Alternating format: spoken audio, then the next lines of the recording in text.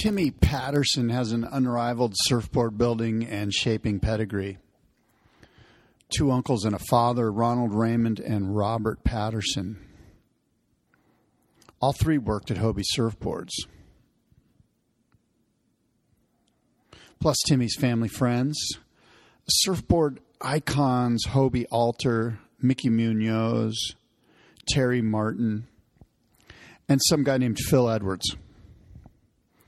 On top of that, Patterson grew up in the middle of the 1970s San Clemente surfboard ghetto that at one time or another included Herbie Fletcher, Bill Stewart, Terry Sennett, Danny Bronner, Midget Smith, among a slew of others. Some have suggested that Timmy is underrated, and that may be true, but only if you haven't ridden his boards. Timmy Patterson has chops. His boards perform. The pedigree isn't just a talking point. But he wouldn't tell you that. Soft-spoken, humble, and charming in a low-key, sincere sort of way. That's Timmy Patterson.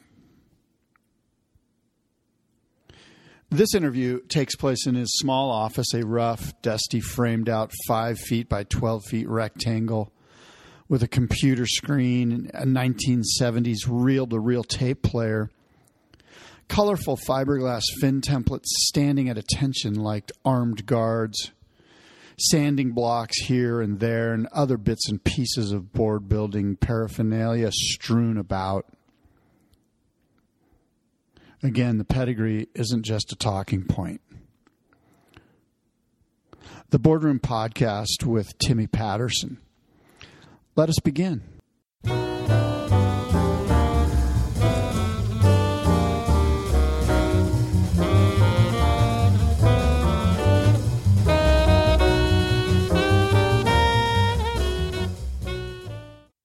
Okay, I think we're hot.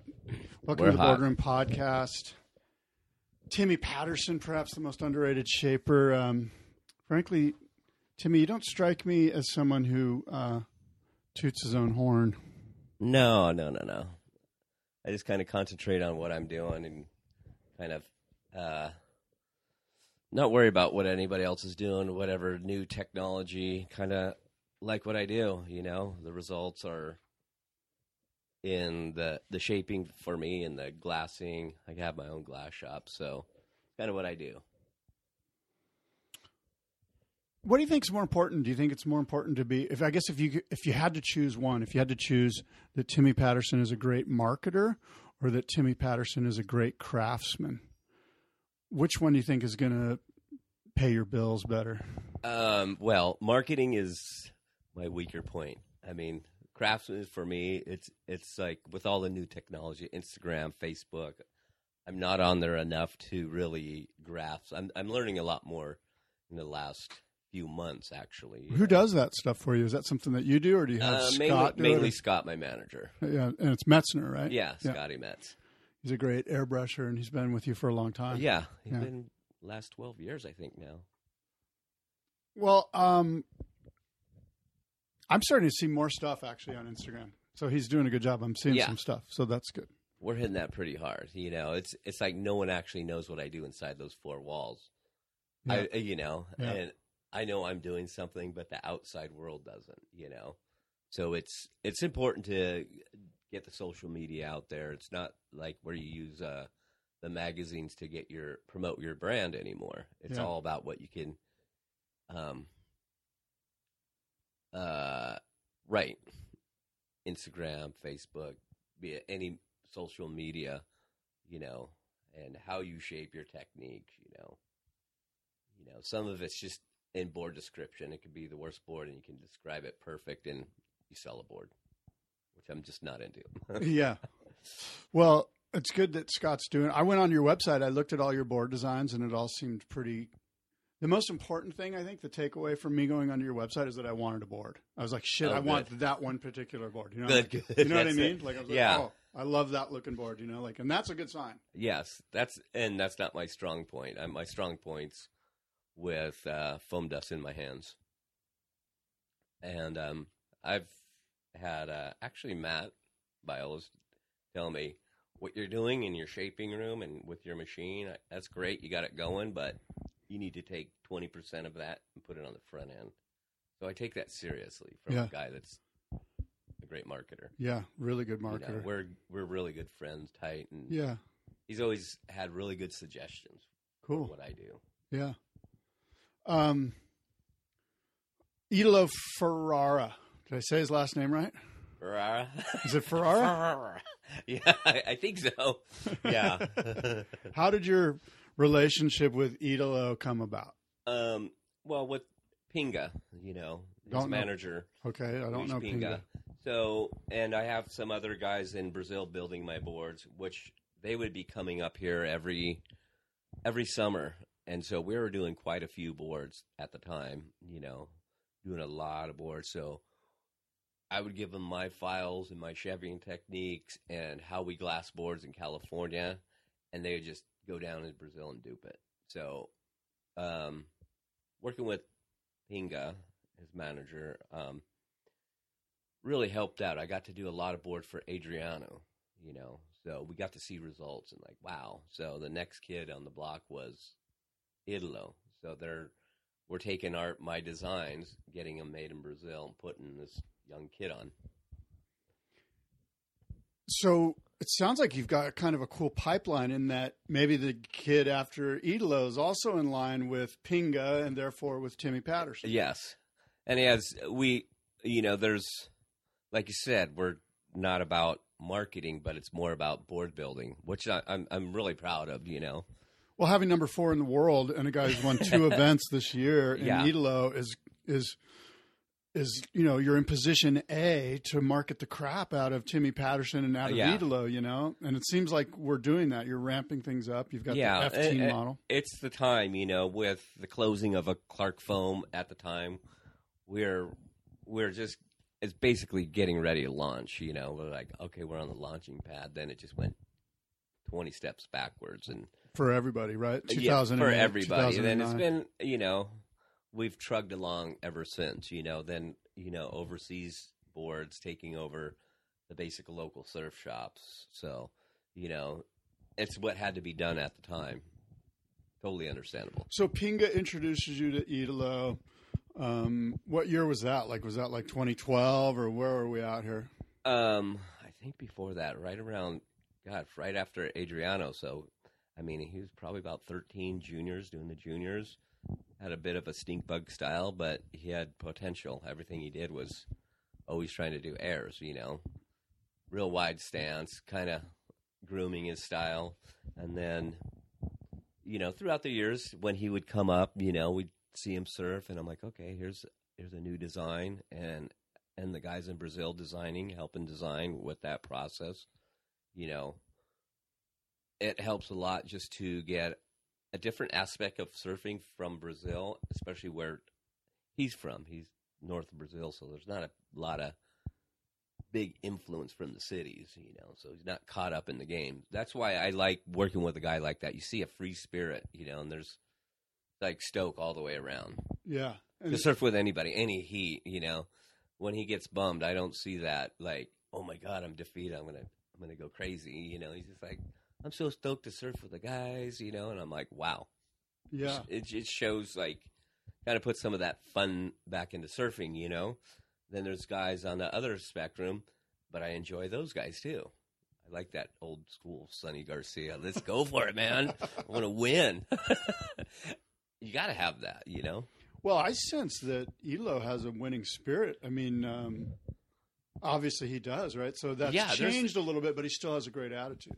Yeah, it seems like nothing really holds him back. There's no, he had an injury and it didn't hold him back. It's just kind of like, okay, now I'm gonna work on this. He's bummed, but I'm gonna work on my injuries and get physically better. So from an emotional and a mental standpoint, he's sort of even keeled, especially relative to the South American machismo sort of attitude that you see from. I don't see that much. When you have a guy playing with the crowd and enjoying the crowd because they're down to watch the best surfers in the world, and he embraces them and gets them excited to watch a heat, that's pretty cool, Yeah.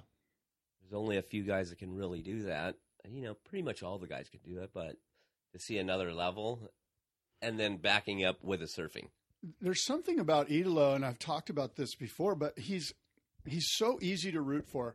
It's kind of easy for me, and I'm going to generalize and say maybe a lot of California surfers to sort of hate on Brazilians. Now again, I've got a large brush here that I'm sort of generalizing. Yeah. I but get we've that. all been on surf trips, and we've all been, oh God, here comes a boat of Brazilians. So there's this like thing where it's just easy to put the black hat on those guys.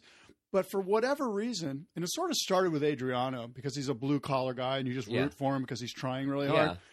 Idolo's like the best of both worlds. He's like the incredible air game, performance game of, say, a Gabe or a Felipe, but the blue collar of Adriano, he's likable. He's approachable. I find myself rooting for him. Totally. With Adriano, I had him living with me, so it was really cool to watch another level of Brazilians because the generation before that was way more aggressive, way more raw Brazil, and Adriano had that he started the new change in attitude about Brazilian surfing. Like when I know he'd surf Creek a lot, and I was like, oh, I met Adriano, my friends were like, yeah, I came up, shaked my hand, and we had a blast surfing with him. I'm like, that's cool. And then the next generation, Jodson with kind of honing Idolo quite a bit, that was his little buddy. Yeah, it's interesting, it seems like the pro Brazilians, it's almost like somebody got in their ear and said, hey, go out of your way to be cool because it's only going to help you. Now, I'm not saying that happened, but it does seem like all the guys that are on the CT, except for maybe Gabe, have a real, like they've almost gone out of their way to be kind and generous and considerate. I don't know. I think the general attitude is just changing. It's just they see some of the results of other surfers and they're like, that looks hard. I mean, it seems like they don't even get to concentrate on their surfing. They're battling the social media crowd, where free surfing in your heat blowing up is just amazing. And I see that a lot in a couple of the newer Brazilians, when they get heated, it's not that fun to watch really, Yeah. You want to root for the happy guy and just go, that guy's nuts. Like, how can you end a wave like this? Oh, wow. How do you do that? Pop, shove it, just to end a wave. Like, well, you already got the score. You're talking about the Karamas heat where he got a perfect 10. Yeah. That was almost the greatest claim ever in that the claim was the pop, shove it. And didn't he go switchfoot too? Like, in a weird way, it was the greatest he claimed it, then he just went down the line. Oh, I'm going to just do a pop, shove it because kind of cool to see that youth in him still, not so like, okay, I'm so professional, I'm above it, to see like for kids to watch, like you can keep fun in surfing in the competition part. It doesn't have to be so regimented. I don't have to be in my head and losing my marbles, so it's nice for me because I don't have to go there either. I'm just like, wow, that's amazing. Well, look, Idolo won the Karamas, the Corona Open Pro or whatever it was called at Karamas. He was riding one of your boards, and he's been riding your boards. Does he ride your boards exclusively? Yeah, I mean, I think he tried some of Kelly's designs, but, it is what it is. I mean, they're around the world, so you're going to try it, But I think it's sometimes important to try other boards. You got to know where your surfing is. Yeah. And I've always told the guys that I've always worked with, you got to try something else, if that works and you're going to get a title out of it. That's your job. I got a career. Right. Your career is a little shorter than mine, Right. Wow. So I think it's one of the most important things, if they're not they're getting the results they want, they need to try something and have a good coach if they're going to do the coaching thing and really kind of be unbiased and get the performance going. You know? That's what they're doing. The Karamas win. There's a board on your website, or there's somewhere where it's the Karamas Magic board. Yeah, is that the F15 model? Yes. Well, now it's the F15B volley. So, been doing a lot of those lately. And they've been working really well for guys, and it's kind of a thumbtail. Mm-hmm. So a little more entry rocker, same nose rocker, more entry rocker, single concave, really plain looking board. Right. But there's a few little things in the bottom that's my deal. A few secrets. A few little secrets. Well, cool. I'm glad to see that it's working out. And you sort of mentioned it's not an exclusive deal with Idolo, but do you expect Idolo to ride Patterson boards through to his world title this year? Yes. I mean, he's been on them for the last 10 years. So it's and we have talked with his manager about it, and his manager's really good about what he's riding, and his manager can give me feedback. Hey, this board does this, and I'm like, wow, that's pretty incredible. So, and we talked about the success of other world titles. All the world title guys have stuck, pretty much won their titles with their guys. The bigger careers have not the guys jumping around on a whole bunch of different boards, which that's how you build a relationship. And so Idolo's been on the program, so that's what he's riding, and you can tell a difference in surfing from some other guys. Like, wow, that guy looks really good on that board. New brand, he looks the same, but there's this little thing he does that I don't like. Right. Sometimes we're used to watching a guy surf the way he wants. And what we expect, like, oh, this guy's going to do this, and he's not doing that turn. He's got a different, Yeah. He's trying some new equipment. Yeah. And that's how you get that balance of a solid board, working with a shaper. So it's got to be an exciting year for you. Yeah. Thinking on it now, I mean, he's in fourth place. He's only 10,000 points away from Felipe, who's in first. We've got Chopu coming up, which, as we all know, it would suggest that Idolo's got a big advantage over Felipe there. Yeah. This seems like a turning point event for both of those individuals. Both those guys. They, look at Idolo's first year out there. He went nuts. Yeah. Like, totally unexpected. I'm like, okay, well, hopefully they'll get a wave and kind of weave it and make it and not get hurt. Well, opposite. Yeah, I'm going to do a giant air right on the reef and pull it off. And so you're like, wow, okay, we got a new favorite. It's fun to watch that surfing. It's like Kelly back in the day somewhat. Now it's pretty much the same, but we need someone new in there. Yeah. Yeah, it's fun to root for him, and it's going to be good to watch this thing unfold here over the next 6 months, 5 months. Oh, yeah. Let's talk a bit about your pedigree, the Timmy Patterson pedigree. Your dad and your uncles were incredible craftsmen. Maybe can you give us a little insight on Robert, Raymond, and Ronald Patterson? I'm trying to think how it trickled down. So my dad, there's 3 brothers, so it's Robert being the oldest,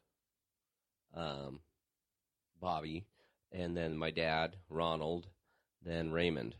And I think I'm going to say Robert was here first. I'm not exactly sure. Then my dad moved to San Diego, so he was Wind and Sea. That was his homage, So yeah. That's where, he's an original Wind and Sea member. Yeah, so all his buddies were all the guys you see in the mags, all the legends we hear about. I didn't know. They were just my dad's friends. Yeah. Nuts. Yeah. So, and I think I'm going to say Robert was working. I'm not sure if he was working for Velzy or not, but once he got a job at Hobie Surfboards laminating. So he was a laminator there, and they needed a sander. So my dad moved up here. I believe 61, maybe 62. I was born in 63, so I grew up in the factory. Right. Literally. Like 100 yards from here. Well, yeah. They were over there in Dana Point. But... They're in Dana Point, in Capitol Beach. Right. So that's where, hey, there's income. You got a good income right here. It's steady. You're going to do a lot of boards. So, and then Raymond showed up a little later, a couple years later maybe. And so he was a glosser, did all the color work, pin lines. So you had the 3 Patterson brothers. So your dad and your 2 uncles are at the Hobie factory, and you're just a Grom, and you're walking around all of this. You You have an incredible pedigree when you think about it, because not just your two uncles and your brother or your father, yeah, but as you know, you've got Mickey Munoz, you've got Phil Edwards, you've got Terry Martin, you've got Corky Carroll. I mean, you've got guys that are just like basically taking you out to lunch and slapping you around. And even going back farther, which I never knew until Walter Hoffman told me. He's like, "Oh, hey, you got to sit down. I'm going to tell you. Remember Pops, your grandfather? I remember him a little bit when he came here, but when Walter would go to Hawaii, he would go on the military base, and the life rafts were made out of balsa wood. So Pops would mill out a couple blanks for him, and Walter would go shape them on Waikiki and make a little money. Ah, cool. So I didn't know it went back to the 40s. So it's just pretty cool for me to learn that later. And I'm like, oh, that's cool. That's very cool. Yeah, you know.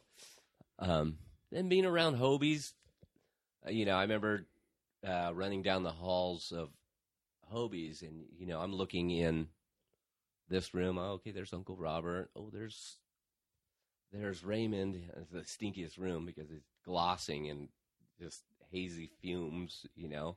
I got a beer and a brown paper bag lunch in the other, bringing it to my father. Then I'd go around this corner, and I would always look in this shaping room, and it's just foam everywhere, and this day globe red beard popping out, and this little mask on, and it was Terry Martin. And I'm just like, wow. And it always tripped me out. Then I go to the very end room, and there's my dad, and he'd be smoking a ciggy with pantyhose or his little hole through his mask, smoking a cig, standing. Yeah. You know. Crazy. Not necessarily EPA compliant, but. Not approved. Right. And then, you know, you mentioned Terry and Mickey Munoz and Phil. I'm just going to throw some names out. I mean, Mickey, Terry, Phil Edwards. Were these guys shaping mentors for you, or where did you cut your chops? Like, who was the first person that handed you a planer and said, you know what, it's time? Nobody really, because that was the garage thing, you know, and that was one of the fun things about starting shaping, you know. So that was 40 years ago already. Finding, you know, always going to different shops. You know, if you made it up to Newport, you're going to go check out a Russell board. You're going to go down to San Diego, Encinitas. You know, you're going to check out a John and Keys. You're like, wow, look at these boards. Everything was so much different.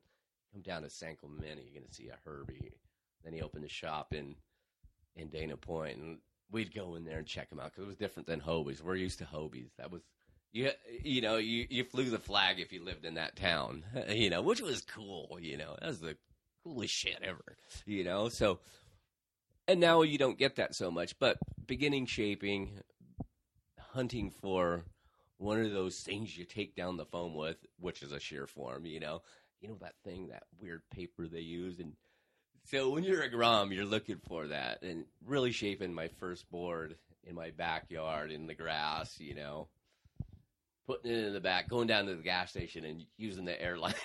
I think it's the funniest thing ever, you know. You mean to spray it off your air compressor? Yeah, we'd go down to the gas station. Yes! Get all the foam dust off you. Cool stuff, you know. Now for the beginning shapers, it's a little more computer-oriented, and everything's set, ready to go. There's not the hunt. There's not that super passion, I guess. Yeah, that's interesting, you know. I guess I don't want to say it's too bad and sound like an old salty, crusty guy, but it feels like it's too bad. And I would also suggest to you that there are a lot of young kids that are all about the planer and they're all about the backyard. I dig that, you know. I mean, there's, you know, check out my board. You're like, wow, this thing looks amazing. Yeah, we got to cut over here. I'm like, okay, well, you're XU. You know, you're done. And I see a kid come up here. He made his own board. Where'd you glass it? At my house. I'm like, who sanded it? I did. Well, you got bubbles all over it. Oh, I know. I'm like, that's cool. I'm like, that means you made it. I'd rather try that. There's some stoke, and it's what he built. You know, it's what an individual built, you know. Yeah. That's how I started, and I think that's the most exciting thing. For sure. You can get a well-manufactured board. You know, you could shape a board and make it look pretty good. Take it to a really good glass shop. They're going to make it look beautiful. Or you're going to do it yourself. sand through. But the design is there. So that's what I want to try, the design. And, oh, this kid's right where I was. That's that age. Oh, good. What a stoker you get. I mean, especially for me, if I get to try something like that, I'm like, sure. I might go backwards, but I'm more stoked. He built it out of his garage. Yeah, that's cool. It's funny. Chris Christensen sort of mentioned that too. That there's something about the kid that's sweeping up the shop. That after work he's going to wherever and shaping his own board. Yeah. That it seems like you guys that sort of had that same experience. You're really drawn towards that. Yeah, it's kind of what we when I started in a shop, I got to hand sand for my father. He machine sand them, and I would hand sand the rails. Then I got to sweep up the shop. I was so stoked. I'm like, wow, I'm working in a surf shop. Now it's like, I want front of the line. I want to be a shaper. Give me the best that your computer can put off there and send it through a good glass shop. That's not. It's kind of cutting front of the line, buddy. Yeah, right. So I do like the creativeness, and there's quite a few good shapers around here too. They're starting. Yeah, young guys that are doing it right, so to speak. Yeah.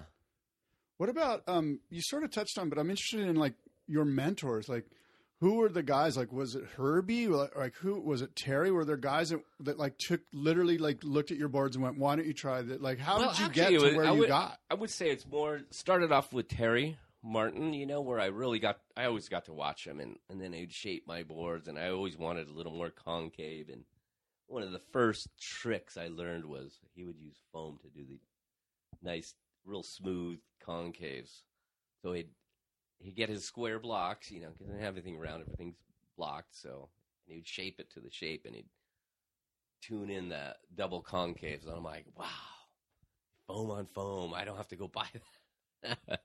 But then seeing other shapers, Randy Slay, he was from he's from Dana Point, Capo Beach, Shore Cliffs area. So, he was a big influence because his boards were taking off. Yeah. And then you would see these really cool boards from Laguna, John Stussy, like, those are different. Yeah. Like, wow, they're creative and had the beak and just everything down to the writing. You're like, that's amazing looking. So we had a lot of stoke. Then one of the other guys was Zubidi Lau, James Lau. He's from Hawaii, worked for Town and Country, but he lived in California for a while, and he had a shaping room in his garage. And I just remember the Ho Boys, and just to not see shaping in a factory. So that was different. That was one of the first experiences. Like, wow, look at that. He's doing it in his garage. I can make one in my garage. So Derek and Michael would be there? And you would just have the opportunity to be... Well, they'd be off and running. Right. They're in California. They're going to go nuts. So and my dad always knew, he knew the father, Chick. So they'd hang out, and I'd go sit in the shaping room, and Zubidi was a good family friend, and so that was another one. And then always watching Terry, and he would just bust out boards, Oh, yeah. And you're like, wow. So we had this, that was a very tight community. Then another shaper was Terry Sennett. He had these beautiful rails and outlines. It was a little different than Terry Martin. So I would say that was kind of a combination. I'm like, I like this guy's kind of outlines and rails, but Terry's bottoms and this part of the board I like. I made my own version. Yeah. And sit in the backyard, glass it, put the fins on, make the fins, do everything. Then to actually go ride it and have a result like, hey, this is a little different. I thought I made it way too thin. I was using a planer. I'm like, oh no, I took too much off. I'll try to make it still thicker, but it was thinner for the time and worked really well. Yeah. I guess. When you're hiring for a small business, you want to find quality professionals that are right for the role, and there's no faster or effective way than through LinkedIn Jobs.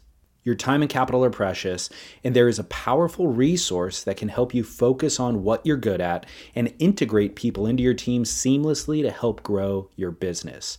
LinkedIn Jobs has created the tools to find the right professionals for your team efficiently and for free. LinkedIn isn't just another job board. Everyone is already on LinkedIn with their resumes and references, and now LinkedIn has designed a hiring platform to connect you with candidates specifically qualified for the job that you post about. More than 1 billion professionals meticulously organized to connect people by skill set to help us all advance our position. 2.5 million businesses already use LinkedIn for hiring, and 86% of small businesses get a qualified candidate within 24 hours. It's that fast, easy to use, and effective. LinkedIn Jobs can help you write job descriptions, filter the right person to you, and give you the tools to help you interview them like a pro. LinkedInjobs.com/surf is where you go to post your job for free. Yes, totally free. That's linkedinjobs.com/surf to post your job for free. Terms and conditions apply.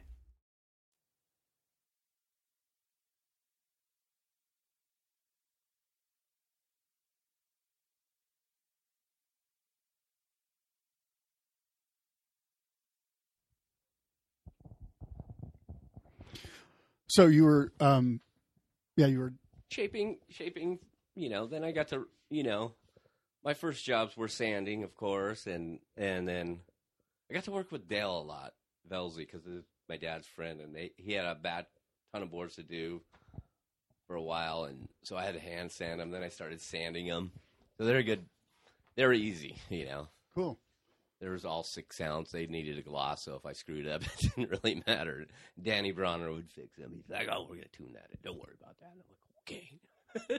So just an incredible pedigree. I mean, just like a mind-blowing pedigree. Just really, I mean, you've mentioned guys including Bronner and Herbie and Terry Sennett and just this whole crew. It's amazing. It's just really a fascinating foundation for you as a shaper. Yeah, and it's cool because if I cruised with my dad, I'm like, oh God, I don't want to go by there because I always wanted to go surf, and he would go by Donald's, Takayama's, and hang out and drink beer. I'm like, oh God, I want to go surf. Then he'd go to down to Winnesy, and we're like, cool, we're gonna go surf, and he's gonna hang out in the parking lot, and party with the boys for the next 5 hours. Crazy stuff. Well, I mean, we get to 1980 or so, and you start Timmy Patterson Surfboards, and as we progress through the sort of the timeline, you start shaping boards for a lot of really, high quality surfers. Now, I'm assuming you shaped some boards for Matt Archibald. Yeah, so that's kind of like working at Hobie's. We were doing quite a few boards. I do everything, so that was one of the cool things about shaping and having to learn it. When I was doing 12, 16-foot paddle boards, prone, to knee boards and absolute everything. So at this point, you're shaping boards for Hobie. You're one of the production shapers. I was a full production shaper. Right. Then Matt was around getting boards from some of the local guys around here. Then we started a brand, and that's where we really kicked in. And so that was really cool, to be able to make boards for him and kind of go somewhere. I mean, 1980, you're like 20 years old. Yeah. Or something like that, right? 20. Yeah. And Matt's only 10 years old. Well, he started I think he was really started on the program probably when he was about 17. Yeah. So what's it like making boards for Matt Archibald? Tell us what that's all about. I mean, is he involved or is he like, dude, sometimes he's involved, but mostly if it looked cool, he was on board, Yeah. He was, I mean, they were giving him a lot of money for a sponsor, Grom, and kind of on his own. It was a little nuts, but but me and him had a really good working relationship as far as getting him boards, and we didn't do the party thing together. Yeah, I had my own party theory, and he had his. Right. His were a lot longer, and mine were a little shorter, so it worked. Right. And other pros that you've made boards for in the mid 80s into the 90s. Like Potter and Potter was really good too, and Dino and just kind of everybody that was right around. Just a hotbed of San Clemente. I mean, yeah, and Sonny and just doing. What about Rabbit Bartholomew? Oh yeah, because I've always been drawn towards that single fin, that diamond tail that you make with the Bugs art, the Bugs logo, the WB, the Warner Brothers. There's one up on the wall there, and actually these are the fins. These are old stock from Hobie's. All these outlines. Yeah. So it's really cool. But that's what Hobie's was doing. They were doing Hobie brand. They were doing Sean Thompson's. They were doing Rabbits, Bolts, Local Motion. There's time periods where they do multi brands. Yeah. So we're around a lot of different boards. What about Andy Irons? Andy, he was good to work with. He was fun. I need that. Yeah, high energy. Yeah, high energy. But they would come over for the summer. He'd like, okay, Kauai's done. We're coming over here, and he'd come to San Clemente, surf lowers, and that's kind of that. It's like a benefit of yeah. vacation. So well, it was definitely like that's when you started seeing the round nose fishes, the wider outlines. Like I gave Andy a 5'7", 19 and a quarter wide and 2 1/4 thick, flat deck, diamond tail, and that's basically what everybody's riding, that small of a board. But they went nuts on them. Like, oh, this works. I could turn. I could fit in here. Yeah. And the next winter, they're riding them in Hawaii. A few of the guys are surfing the shore rig at Waimea, and they're, with Lost. And we just had especially with there's Matt a little Viola's. San Clemente hooey. Yeah, well, with Matt, sometimes he would just tell me some stuff that made sense, Like what? That always kind of just trip out on his popularity, especially then. And he would just say some stuff that would make sense. He's like, how do you get all this? He goes, well, we're paying for ads. And I was getting a lot of cover shots and stuff. And he's like, well, you really know how to make a board from ground up. And we're advertising and marketing. And he was shaping great, too. But it's kind of put me in perspective of what I do.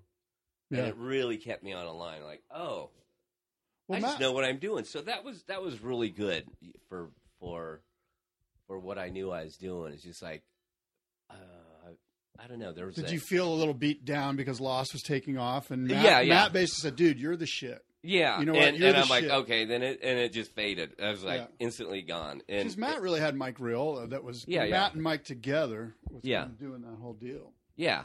And you never had a Riola. No, and he asked me, "Do you want to come shape for us?" And I was like, and my brand was just taking off. I almost did it. That'd have been a funny combo. Yeah. There but stories. We've always had a good working relationship, and board design. I'll go over to his shop. We're right across the street, and he'll come in and won't even look me in the eyes, just staring at all the boards and picking them up, looking at the rockers. And I do the same thing. So, but hey, look where the boards are coming from, right in this little alley, and we see them around the world. Yeah, it's amazing. It's amazing to me. I'm like, this little San Clemente alley. Yeah, it's really we see them around the world, and they're, literally 50 feet away from each other, the businesses. And you're like, wow, that's pretty cool. Is Lost right there? Yeah. Yeah, right. They're in my old warehouse. Right. Well, let's change topics a little bit. I'm sure you've seen some of Peter Schroff's Instagrams the last few months. He's basically called out the imported surfboard manufacturer. When I see the Timmy Patterson surfboard brand, I say to myself, what I see here is a lot of super dialed in, high performance, clear sounded, high performance. Let's just say tri-fins for lack of a just that. Basically, there's a target on your back. When I think about Asian imported surfboards or imported surfboards from anywhere, it seems like they're all coming in with high performance, clear sanded tri-fins. Like it feels like. It's not like there's a lot of, glossy tinted keel fishes coming out of Timmy Patterson's factory. You're making high performance boards for guys that are ripping at lowers or whatever. Yeah. And so it must be like it really feels like your particular brand of surfboard is like the main focus for these imported boards. Like it must feel tough. It must feel bad. I would think there's a few brands like that, but there are. To get into that, to worry about that, because it's going to happen. Hopefully some of the stuff that's happening can, tariffs or whatever, but those are all distractions to me. But if I stay in my shaping room, what I was told one day, he goes, "Hey, you make your money in your shaping room, not in the internet." And I'm like, some of it's mixed up, but where I'm the happiest in my shaping room, looking at boards, and the world goes on, and all this stuff happens. So those are all distractions. It could distract me if I read into it for a second. Get caught up in it. I don't want to get caught up in it. Yeah. I've done the Surf Tech brand, and that was okay for a second, and that was it. And it wasn't my forte. It's not what I enjoy. So to concentrate 100% on polyester resin, foam and fiberglass with a normal stick in it, I can describe it with every flex pattern, but at the end of the day, it's only if it works or not. Right. So everybody's got their theories on this kind of flex and that kind of flex. If it's made here, it's better. Well, when they're coming right out, like I said, we got right here in this little alley is what's happening, for us. Well, when you see Peter Stroff's stuff, did you have any? Were you like, yeah, that's cool? What was your? Yeah, you always kind of buy into it a bit, Yeah. There's the shock value, then there's the reality. Like, okay, well, that was good to watch on the internet for a second, but I got to get my shaping room. I got employees to pay. I got a business to run. I don't want to go into it. Yeah. I don't want it to carry away from my goal. It's right. Make a better board, And some of hey, I'll give it to him. Some of it's true, like, do we want imports? Has it influenced people's buying techniques? Yeah, because there's more hours behind a keyboard and a description of a surfboard and the technologies they're used than probably water time and shaping experience in the shaping room. Working with your crew, hey, I want the laps glass like this. Here's how I want you to put the patches on the plugs, and doing that. Yeah, so that no amount of social media could ever really convey. Yeah, it's like get it on paper, man. That's like hitting Jello to the wall. It's hard. What about tariffs? You mentioned the word tariff, the concept of putting a duty on boards that come in to the United States from overseas. Yeah, that's interesting. We'll see, I know Matt put a big effort into that years ago. He did. He did a huge effort, which I don't think really anybody knew about. I mean, that's how Surf Tech had to put their made in Thailand logos on. They had containers sitting at docks. They had to unload them and put a sticker on. Really? Because of Matt's efforts? Yeah. I didn't know and Glubby, and I think Grubby funded it, Clark. Oh. Trying to help his... Well, I'll interview Matt soon, and we'll talk about that. Because that is underreported. Yeah. No one really... I mean, he went to bat for the whole surf industry, and so... Right. I hope people know that. Well, and I forgot about it because it was quite a while ago. Now it's in the forefront again, and if that can happen, that'd be great. Some have suggested that the real concern should be the softboard companies. Yeah, the INTs, the Catch Surfs, the Wave Storms. This is where multitudes of surfboards and consumer dollars are going. But again, maybe we shouldn't be focused on that. We should be focused on what we're doing. Yeah, all those are distractions, although they do play a big part in business. Like, hey, I don't sell an 8.0 fun board anymore. Yeah. I don't remember the last time I shaped one. And that was half the business. Look at like a Becker or Affinity style boards. I mean, you go down to the beach, you're like, oh, there's a Becker. Oh, those guys are from Hormuz. So you kind of knew where everybody's from. Yeah. That's what was cool about different brands of surfboards going up and down the coast. Like, oh, those guys they got a dock. They're from Huntington. Yeah, the regional sort of so vibe. You knew your crew. You're like, oh, this crew's from Huntington. We're going to burn them in the water. And like, oh. Then you go, oh, those guys are pretty cool. Then a couple of years later, you see the same guys are on a boat trip with them. They're the coolest guys ever. Yeah. Like that random guy that I met a long time ago saw me get my best tube in in my life in Tavarua. So you never know. But Yeah, now it's like so watered down. Like, oh, he's got this Channel brand. Islands. He's got brand X, Right. and I you spoke go down with the coast, Scott Anderson about and then you this. keep on going down the coast, and you see the same brands. Out America, I'd give it to him a little more because they've been in business. They've done that style of business before Burton, and they've always done a great job. I mean, they're hurting from the same fact. But that's really kind of, in a weird way, I don't want to say it's sad, but it's melancholy that the regional, although I guess it still exists a little bit. Like if I see somebody with a Timmy Patterson surfboard down at Cardiff, I'm like, that guy's from San Clemente. Yeah, totally. You know what I mean? So there is still some of that. I was speaking with somebody who suggested that Willie Morris was the first guy that sort of broke that regional mold because he was from basically the valley. Yeah. He surfed Malibu. But for whatever reason, he connected with Channel Islands, and he got a Channel Islands board to make its way down from Santa Barbara into the valley. Yeah. And from there, it sort of spread. Yeah. And I don't know if you have any thoughts on that, but I do appreciate and sort of look back on fondly this regional quality of the surfboard manufacturer, like that was the funnest thing. You go down if you go down to Stone Step, it's all Donald territory. Yeah. You go here, it's Rusty territory.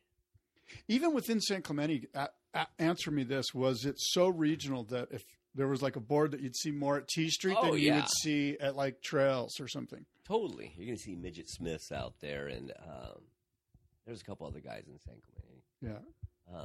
If you're down at Creek, you're going to see Infinity. That's all you're going to see. Yeah. You're going to see some of mine when I was doing my synthetic brand of surfboards out of Hobie's. Me and one of the guys we're going to make synthetic surfboards, man-made. Way back when at Creek, you would maybe see like a Steve Brom fish or something. Yeah, so you would see different stuff, but you're going to see Hobie, mainly Hobie, and Infinity. Yeah. And that's it. And anybody else with a different board, you kind of look at him. And look over your shoulder. Who's that guy? Where's he from? Surfers are the worst. Stuff. They're the worst. The fun things. That was a fun time, Yeah. Now you walk down, you're like, wow, that guy's got a soft top. He's from Costco. But, and it's kind of sad when they're, you go down the road and you're like, wow, look at that. Wonder where they're from. You see 3 soft tops and then a pop out, not an actual surfboard. Yeah. And that was a weird fact, like, wow, so you don't know where they're from. It used to be, I remember this story being told, like, oh, you knew where they were from because that was a deep and that was a filler. So those are Hobie boards. This is Laguna Beach. This is Warty, because you could tell by the fin styles. So you're looking on the roof, and that's how my dad would, they would tell where the guys are from. They're looking at fin templates, and I'm like, that's so cool. Yeah. And so I think that's where I got some of that, like, oh, this guy, I like this guy's style. Laguna Beach, you see a Stussy, and you're like, that thing's nuts. I mean, gloss polish, beautiful fins, a different kind of template. It's really crazy interesting writing. Noses. They were almost his beak Asian, nose. and they just had really weird. Defined. Defined a shaping technique and style. Yeah. And the boards worked really good. Yeah. So I always thought that Brian Bulkley's and Stussy's, they sort of had this very unique, I don't know if I can characterize it over a microphone, but they just had a real sort of like Asian kind of. It was always that last. And they had a transom off the tail, like a little transom off the tail, and just weird stuff. Drop the tail, Yeah. Anyway, I hope that's getting through on the podcast. Some of that stuff's hard to convey, but where do you like to surf? Anywhere there's nobody. You're in the all my local little nuggets spots that I just hit up for a few hours and they go away. Yeah. And then that's about it. I got a couple spots and some of them don't break anymore. The sands change and like Pochi. Yeah. That's up there more though. Yeah, it's really changed. This is sandbars around here. Yeah. Kind of wait for winter to get some of the other spots and traveling, shaping, it's pretty fun, The Canary Islands, you went there recently. I want to say like 2016 or 2017. No, I've been going there for the last I think 4 years, a couple times a year. I leave in another month and a half. Kind of like going back a little bit in time for California, kind of back into the swing of like stokedness of surfboards and design, and not so much about who's saying what about what and who's where. Kind of refocuses. It's like mental for me, like really get to concentrate on boards and see some of the stoke that the guys have, because I don't get to see that, you know, especially a production like right there, you know. Yeah. So it's fun. It's enjoyable. It hones my skills, and you just get tighter. You come up with designs. They got waves, you know. Oh yeah. It thumps. Yeah, it's kind of Hawaiian like. Yes, there's a little place that I'm in La Santa on Lanzarote, and there's a whole bunch of spots there. Pick a size and you got it. It's huge too. Perfect. Real slabs. big. Yeah. Yeah. Speaking of Hawaiian style waves, it brings me back to Elo. You're going to be making him guns for Pipeline. Do you have you in the past, and is that? Yeah. I mean, he's strictly riding Timmy's board. Yeah. Yeah. Yeah. So, and again, he'll probably pick up a Arakawa. I mean, who wouldn't? You're right there. Yeah. You know, you got to try what works in that zone. Yeah. But using the newer, like for me as a hand shaper, going into the computer age and relating designs onto a computer screen is relatable to me. And once I kind of figure out the basics, I'm not so much about the numbers. I'm a lot about most of the numbers, and some of it's like my hand shaping skills, where I'm like, well, this is the angle that I hold my planer, and so that's the angle that I want to see in a screen. And it's fun. I'm enjoying it. That's cool. And really refining designs and go, wow, I like this design. You know, this when I get rolling and I get into those designs, and when I was hand shaping everything, I'm getting that result. I want a hand shape off the computer. I don't want a computer off a computer. That's an interesting way to look at it. Yeah, and I think it's important for me. Yeah. To get that hand shape feel, and like when I put it under my arms and just feel it under my fingers, I'm like, yeah, that's really close. Yeah. How many boards are you doing purely by hand, and what's the percent? Look, I understand volume is the key in this business. You have to punch out surfboards to make a living.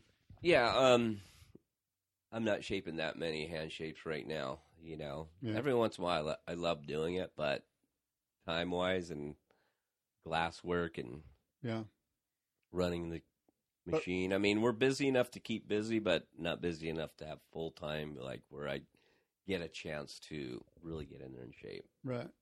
You know? But refining the board off of the machine is good stuff. Yeah. And that's where a lot of the magic is happening. Yeah. So I basically, off my planer, I want that look.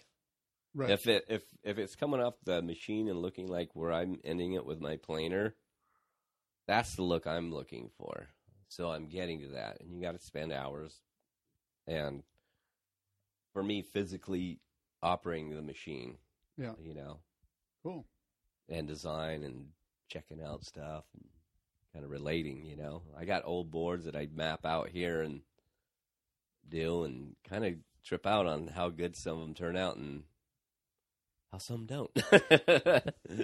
You know, it's funny, as you know, surfboard design, it's kind of cyclical, you know, like we went to the Fish about 10 years ago, and, you know, I'm not sure if we're going to go back to 1993 with some of the stuff that those guys were writing back then, but I imagine that when you look at the computer, you're like, shit, I did this board 10 years ago, and now this guy's kind of asking for that same. Oh, yeah, totally.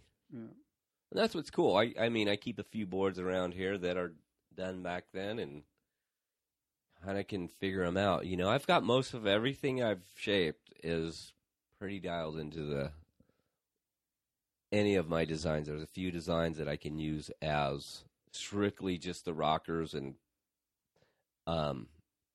rails, you know.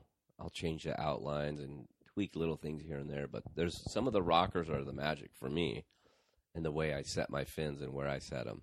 Yeah. Not necessarily like, oh, I need a new design, I'm going to redo the whole thing. I like keep some of my bottoms that I'm just like, I want this bottom on this outline. it works. You seem to do a lot of single concave all the way through the bottom, kind of Maurice Cole style almost, or maybe Maurice is doing Timmy Patterson. Well, stuff. they're in the middle, and I do a lot of, any of my fish stuff, any of the bigger designs, is V off the tail.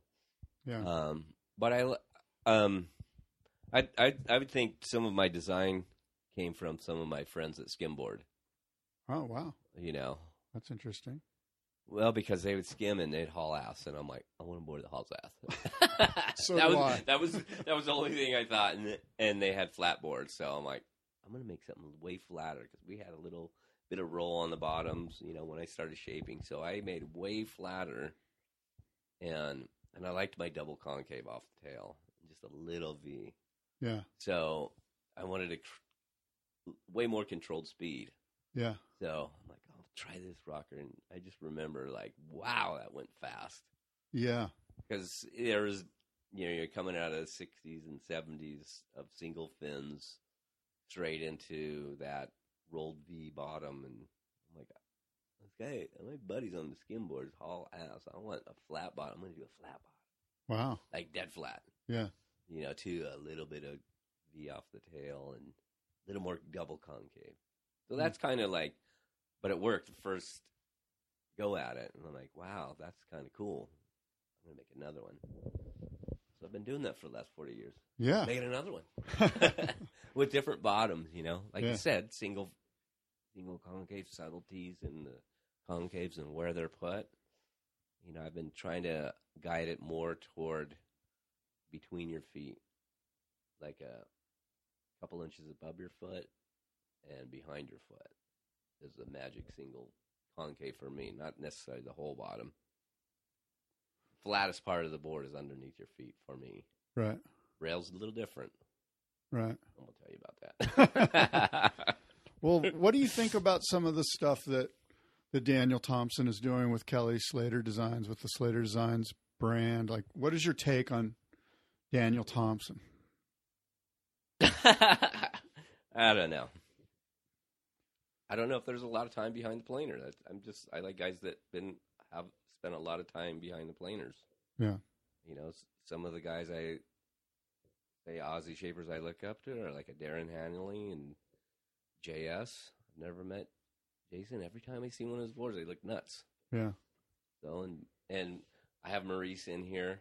He'll be here next month, and Simon was just here, and I like to draw from that. Yeah. Not something that's designed purely on a computer, made a few, and pop them out. I don't know. Yeah. My mind doesn't wrap around that. That's all I'm saying. Yeah. Who are some of the other guys that you look to? You mentioned some Australians, but maybe here in North America or in Hawaii that you're like, oh, I really appreciate what I'm seeing here. Well, Matt, Yeah, of course, right. We go, these big marketing, but I look at Matt's and they're nuts, there's a lot of time spent on design, Yeah. I think everybody puts a general design first, I would argue that some of it's so much marketing, and I trip out, I'm like, wow, there's some design that's going a little funky there. But for here, there's a few local guys that, it's kind of, I don't know. I've always liked stretch boards too. Yeah. I know that guy. He's into it, and he's always epoxy. He's the guy. I'm like, I don't want to do epoxy. He's the guy. Yeah. Why? Every time I see one, it's built really well. Yeah. So that's kind of my All right. I don't know if I could really say anybody that sticks out around here. Right. Hawaii, we got Eric, of course, and Yeah. Glenn Pang, look at the guns he makes for the guys, and Paizel. Paizel's just funny. What about the foil thing? Because Paizel, you can't talk to Paizel without foil. Oh, gosh. I don't know. I've never done it, but I've been watching right here at Capo Beach. There's, right by Doheny, there's Capo Reefs. Yep. So I think it's the Hurley boys out there, Ryan and Jeff. Yep. Are flying. Yeah. It looks fun, but I haven't tried it yet. I don't know if I'm ready for it. Yeah. Decapitation. Yeah, I'm a little It looks old dangerous, but hey, it looks super fun, you know. Yeah. And what they're doing on them, and I don't know. It looks like it passed time, you know, when you're not. I don't know. It looks like good leg strength. I don't know if I can do it. Yeah. Yeah, we might be a little on in years to take that one on. I don't know. No, I'm debating. Uncle Brian Thrat's doing it. Oh, really? Oh God, he's the guy. That's all he does. He's got his little place there at Point, and yeah, he's like, "You gotta try this," and I'm like, "Oh man, I don't know." But you know, so it's really cool to see. You know, he was stand up. You know, he's got his little rental business, but he loves doing that. Yeah, to see him go for it, that's inspiring. Really, yeah, I'm like, oh, okay, I'm not out of the woods. Yeah, but I don't know. I haven't really tried it, so I can't. I don't have any say on it. You know, right? I don't see. I think there's so many places around here to ride them, but anywhere near a lineup where there's any kind of surfers, those guys should. I don't know. I don't know why you would endanger other people. Yeah, it's like when stand-ups were in the lineup. Now someone's going to get hurt. These things look way more dangerous. You're going way too fast. Yeah, it's like you cut somebody in half. Yeah. What about wave pools? Which one would you want to go surf if you would want to go surf one? Have you surfed one? Give me your take. No, I haven't. Well, we got Lake Pacifica right now. I don't know. There's, you know, you got Kelly's and you got the Waco. Yeah, and there's the one in Europe. And the one in Europe. I think I would have to start off with Kelly's. Looks boring on the internet, but in the water getting that long of a barrel right and left. That's what I want. That's all I want to do. It's a perfect way. Yeah, it's a really so it's hard to, way. You know, the Waco one looks amazing. Yeah. You know, they all look amazing. It's just if you can wrap your mind around it. You know, I mean, with Kelly's, it's the boringest thing I ever watched. Super exciting and boring at the same time. Like, so, you know, but you're never going to get a buzzer beater. And that's what I'm trying to say. You're not going to get that. John's coming over to high five Jamie O'Brien, just paddle right past him and get a 10. We're not going to get that kind of excitement. It's going to be that dull, unbelievable waves every wave. But we're going to miss that, you know? We already do miss it, I think. Oh, yeah, totally. You know, you don't get to see that, you know? And that's one of the things. So we're going to give that up. You know, with the Waco one, you're going to see a little more action. There's 3 waves at least, you know? I would think if they could back it up where they can alternate waves, you got to get the first one. You're going to ride the first one, then the second one, and the third one. You know, if that was in Kelly's pool, that pool, that sounds so weird. But I would think that would be feasible, you know, where it could be a spectator port. But just to sit there and, I don't know. I'll probably go up there, and I would love to ride one, though. Yeah. You deserve to ride one. God. That looks amazing. Yeah. And so Kelly's first, and maybe you'd like to go experience Waco, but you don't have a plan to go to Waco. You're not like setting up a trip with your kids or anything like that. No. I mean, it would be fun. Either one, you know. Kelly's just looks like, I want to get a long barrel. I don't know if there's anybody you'd talk to and go, yeah, I want to go do airs all day long. Or you go, especially my age and other people, I want to go get a 30-second tube ride? Oh, heck yeah. And then come out and do a couple turns and get another one? Yeah, sign me up. I've seen some pictures of you in some big barrels in Indonesia. And is there a place that you love to go travel to that's special? Man, nowadays it's not so much about travel. I don't know. I loved Cloud Break, you know. Medium size, not what they do now. I mean, like, but good sized cloud break barrels, long barrels, and I got to do a really fun trip with Pat O'Connell. Went to the Mentawais and had a blast. Was that recently, or that was a few years ago when he was still on tour and he was riding your boards successfully? I think he just got off tour and he was just marketing or just started with Hurley. Mm-hmm. He might have been on tour, but that was a fun trip to surf with him and McCullough and Phil McDonald at the time and Cool. It was a fun crew. Yeah. But watch everybody get barreled. Yeah, that's good. What about Tom Curran? Have you made Tom Curran aboard? God, not in a long time. But I always see him. I always run into him. What do you think about what he's doing? He's got these super short... He's riding his skimboards, basically. Yeah, he's here, and he's done everything. Why not do a little more? I mean, if I was him, I think I'd be on the same program. I don't know. If you're surfing that much and you're at these incredible locations, I know he spends a lot of time in Morocco, then he's in Israel. Just go trip out and have fun, yeah. I'm all for it. Yeah. He's on I've ridden the skimboards a few times, a while ago, surfed on them. Yeah. They're fun, but it's hard to catch waves. I think I tried it on Alaya a couple years ago. Didn't go that good. Yeah. It did. Yeah. Then you see the kids rip on them, you're like, oh, man. They're young. You can have it. Well, we've said a lot, Timmy Patterson. The most underrated high performance... I don't even like that term. The most underrated shaper, maybe. I've heard you described that way. What do you think of that? The most underrated shaper. What ratings?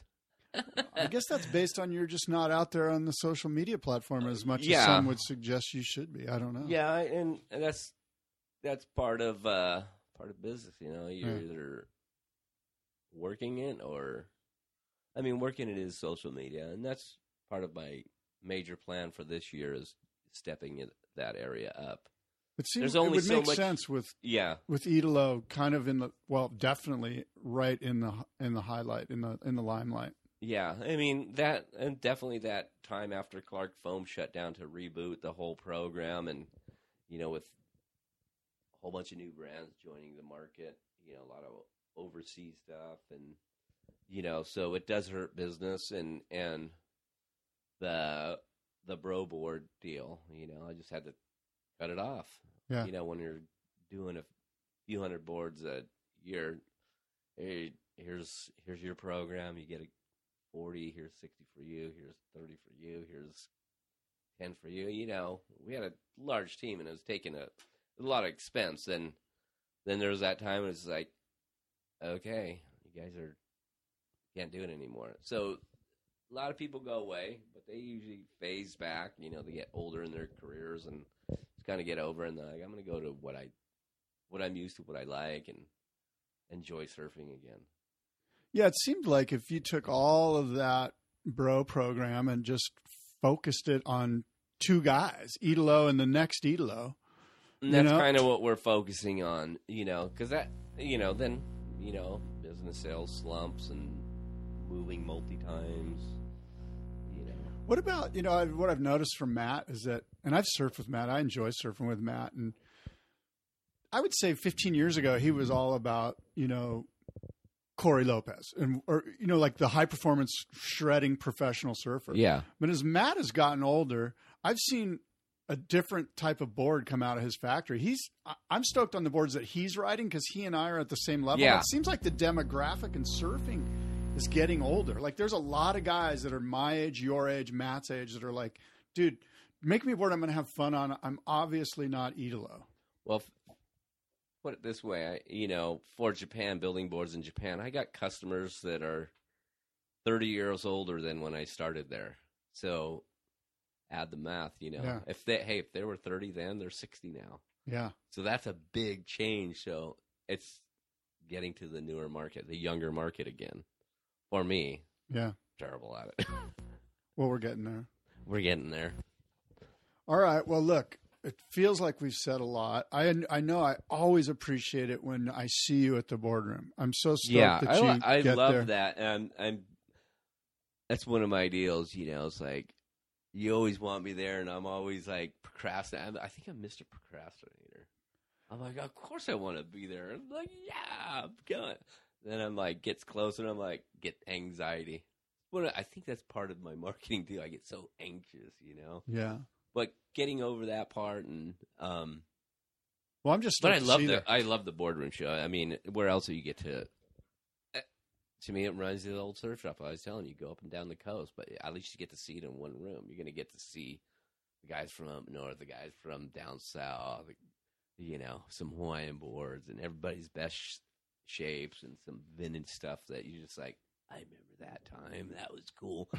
I had one of those. Or like, hey, that's my old board. How'd they get it? Yeah. That kind of stuff. That's, that was one of the things we got to do. Yeah. Drive up and down the coast. You got Huntington and Newport and Laguna. You can see the shaper of the region. Yeah. That's cool. I could do better than that guy. That was the theory, That's how you. That guy sucks. That guy sucks.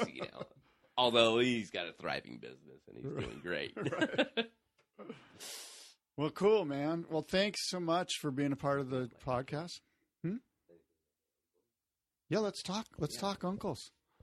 Oh yeah. So like my dad he's kind of turned into the family man and stuff like that. And my other uncle was the ukulele player. Yeah. So he had his Hawaiian shows around town. He had a dance troupe. He passed away pretty young. And Uncle Robert. Yeah, Bobby Patterson. What do you want to know about Bobby him? Patterson? Well, look, all of your whole family is just fascinating. And as we mentioned earlier, your upbringing, your pedigree. But Bobby Patterson had an interesting run-in with the law. He was wanted by the FBI in the early 70s, I want to say, something like that. And I guess he ran off to Thailand or something like that. So that's kind of an interesting, for a guy that wants to crank his head over and look at the accident on the freeway. I sort of got a flag that went up, and I'm like, I need to ask Timmy about Uncle Bobby. So give me some insight. What happened with him and the law and the FBI? Just doing what they were doing at that time, You mean in the 70s, like drug dealing, you mean? Or? Smuggling and, Okay, he so was heavily into that. I didn't really know too much about it. I knew something was up because he always had a lot of money. Then he'd be in town and he'd be gone. Yeah. Then being at my dad's house, I had a little Honda car. He had one. Yeah. But I pull up and I don't know where these guys came from. Two guys walk up, and I'm like, hey, F off. Beat it. I didn't know who they were, and they pulled out their badges. Are you Bobby Patterson? I'm like, no, stop bugging us. And I didn't know they were going around the whole neighborhood. Have you seen this guy? And, so. Right. Which kept you actually look a lot like your Uncle Bobby. Has somebody told you that before? Yeah. Yeah, you that. Do. There's one profile that you have that looks just like Bobby. Yeah. So, which I'm fortunate. So he didn't get to see his kids a lot. And was he ever caught? No, he passed away in Thailand. Okay, so for just a few years later, or I'm going to say 22 years ago. Okay. Because my dad and him were, I think my father was 60 when he passed away, and I think Robert was 61. Okay. So I got to earn back from Thailand, and it was bones. Oh. So how they do their ceremonies is they go out into the forest and burn so all the spirit. Oh, so the spirits go into whatever they do, but. And they had a good send-off right in Dana Point. My father and him, we buried him at the same time. Oh, cool. Big paddle out. It was really cool. Yeah. But some of the stuff he did, I wasn't too sure, but heard a lot about. And, it's just kept him away from California. Yeah. Yeah. Always being hunted down and looked for. And so, and my life pattern and the way some of what their vices are in life, I just kind of faded away from all that. Really just got into what I do. Right. I would say shaping saved my life. From cool. The party attitude, the drinking and all that. Mm-hmm. It just, there was a day that it was just clear that shaping is what you do. It's not that other stuff. That's your distraction in life. It's supposed to do that. You talk about someone else, talk about that. Or you get in your shaping room. That was one of the best advice I ever got. Well, I'll do the phone work, and you get in there. That's where you make your money, in there, and that's what you do. That's where you're stoked. I'm like, oh, yeah. That's cool. Do you remember who gave you that bit of this advice? Guy, Stephen Price, Lounge. Lounge? Yeah. San Diego. He's from Carlsbad, San Diego. Okay. So that was cool, and it made sense. A few key guys that would say that. One of them was Matt, and one of them was this friend of mine, Lounge. Cool. But it was really weird for him to look at what I was doing. He goes, I take care of this. Your job is in that shaping room. And I looked in the shaping room, and it was a different color. The same blue, same everything, but totally different color. I'm like, oh. So that was almost like a God shot, if you would. Totally. Yeah. Shaping saved your life. Yeah. Because you probably have the DNA to go down the road of the vice. Yeah, totally. Yeah. Good. Having kids and we get to benefit from your God shot because we get to ride the killer Timmy Patterson surfboards. And that's how I looked at it. I didn't want to see my name in the last page of the newspaper and going, great guy, but that didn't sound. It just hit me like a ton of bricks one day. It's just like, wow, that would be it. When was that? Oh man, that was about right after I had kids. So yeah, it was 23 years ago. Yeah, where it just was done. Good for you. And it was cool to realize that, then to go through these years and get a little perspective, watch people struggle, and be able to. I'm not an advisor, but you go, well, hey, this is all I had to do, and this is how I felt, and I had to do this. Yeah, take it or leave it. But that's just me. You might do it a different way. You might not even do it, but right. I had to do it. Worked for you. I just wanted to see more boards in the water. I wanted to, it was like when I worked at Hobie's. I mean, I'd see a swell. I'm like, oh, there's a swell. I mean, what's better than to go ride a brand new board in 6 hours? I'm like, I'm gonna go make me a board that quick, Cool. Shape it, glass it, sand it, and go ride it. Like, this thing will fall apart and end up lasting forever. But that's, some of that was taken away. I missed a lot of surf trips. There's places I should have been where I ended up just in town. Yeah. Like, what am I doing here? Yeah. I should be in a barrel. Right. And I can remember that first trip I took was to Tavarua. Totally sober and just going, I'm like, I probably won't be able to do this anymore. I'm going to see if I can get a barrel. And standing up in huge barrels going, I got it. That was the reward. It's like, it's kind of basically like you're going to school. Here's what not to do. You're going to do that first. Then you got the rest of your life for you. Right. Good. And here's part of it. This is what you do. You will get barreled too. Yeah. You go on surf trips. Don't waste your time. Don't do the other stuff. No, just go surf and have fun. Enjoy your crowd. Like, that's what's one of the fun things about traveling. I enjoy the guys in the Canaries. Comedy. The guys are so fun. Yeah. They're just funny and real lively. And you just go, oh, I remember this. This is fun. Yeah. And they're not big partiers. They just have fun. Yeah. Like that classic Baja trip you would do with all your buddies and have fun. And Cool. Cool stuff. Yeah. Well, we're glad that you're on the right beam, so to speak. Yeah. I mean, it's all the people around me, from my managers. I got really good workers right now. I'm pretty blessed, from the laminator to the sander to the hot coater. Such a good team right now. Cool. And to be able to really shape a board and have a result and like kind of feel what I like and like, wow, Yeah. Like one of the things I get to trip out on is how to sand it. I'm like, just do this one rough. I want it like old school, like you did it in the 80s, just sand it. I'm like, I don't want it fine sanded. And I like that feeling. I had that sticky, just really good feeling board.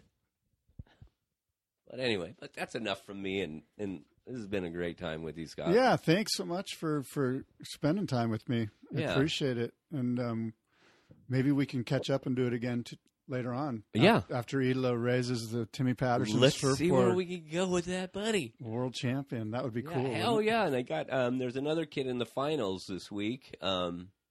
Alan Cleland Jr. Oh, I love Alan. I see his dad and I used to surf together you down guys in are the Colima. guys. Yeah, he's a Coronado guy. And So Alan, I don't know the junior, but it's funny. He surfs a lot like his dad. He's got the same style of his dad. So that's Cool. one of the cool things. He's in the finals of the juniors this weekend. All right, Alan Cleland. I'm rooting for junior. I'm stoked. Me too. Yeah. Well, of course I am. But Yeah. So it's he's just, riding your boards. Yeah. So it's nice to be able to see from a different country, white boy, but from Mexico. So funny story. The other day I was going through all my old videos and I was having them put onto like digital discs or whatever. Yeah. And I ran across some old Colima footage and there's Alan Cleland Sr. and I surfing together. And I'm like, oh, I forgot about him, you know? And of course I know his son's in the limelight a little bit. So. Anyway, enough about me. Timmy Patterson, thank you so much. And Thank you, Scott. It's been a great interview. I love talking stories. It's been good stuff. Yeah, I do too. Thanks, and until next time, adios and aloha. We'll see everybody.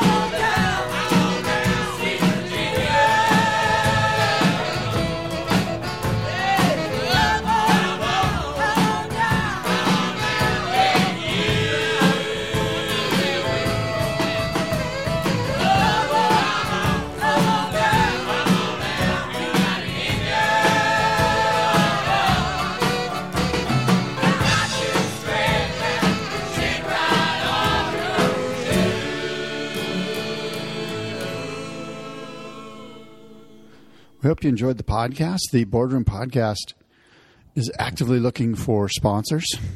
We look forward to building a relationship with your company or brand. Please send us an email, scott@boardroomshow.com, podcast@surfboardshow.com, or scott@boardroomshow.com. And let's begin a dialogue. We'd love to get you involved. The next episode has noted photojournalist Steve Sherman as we dig deep into his archive of stories and anecdotes. That should go live in a couple of weeks. Thanks for listening.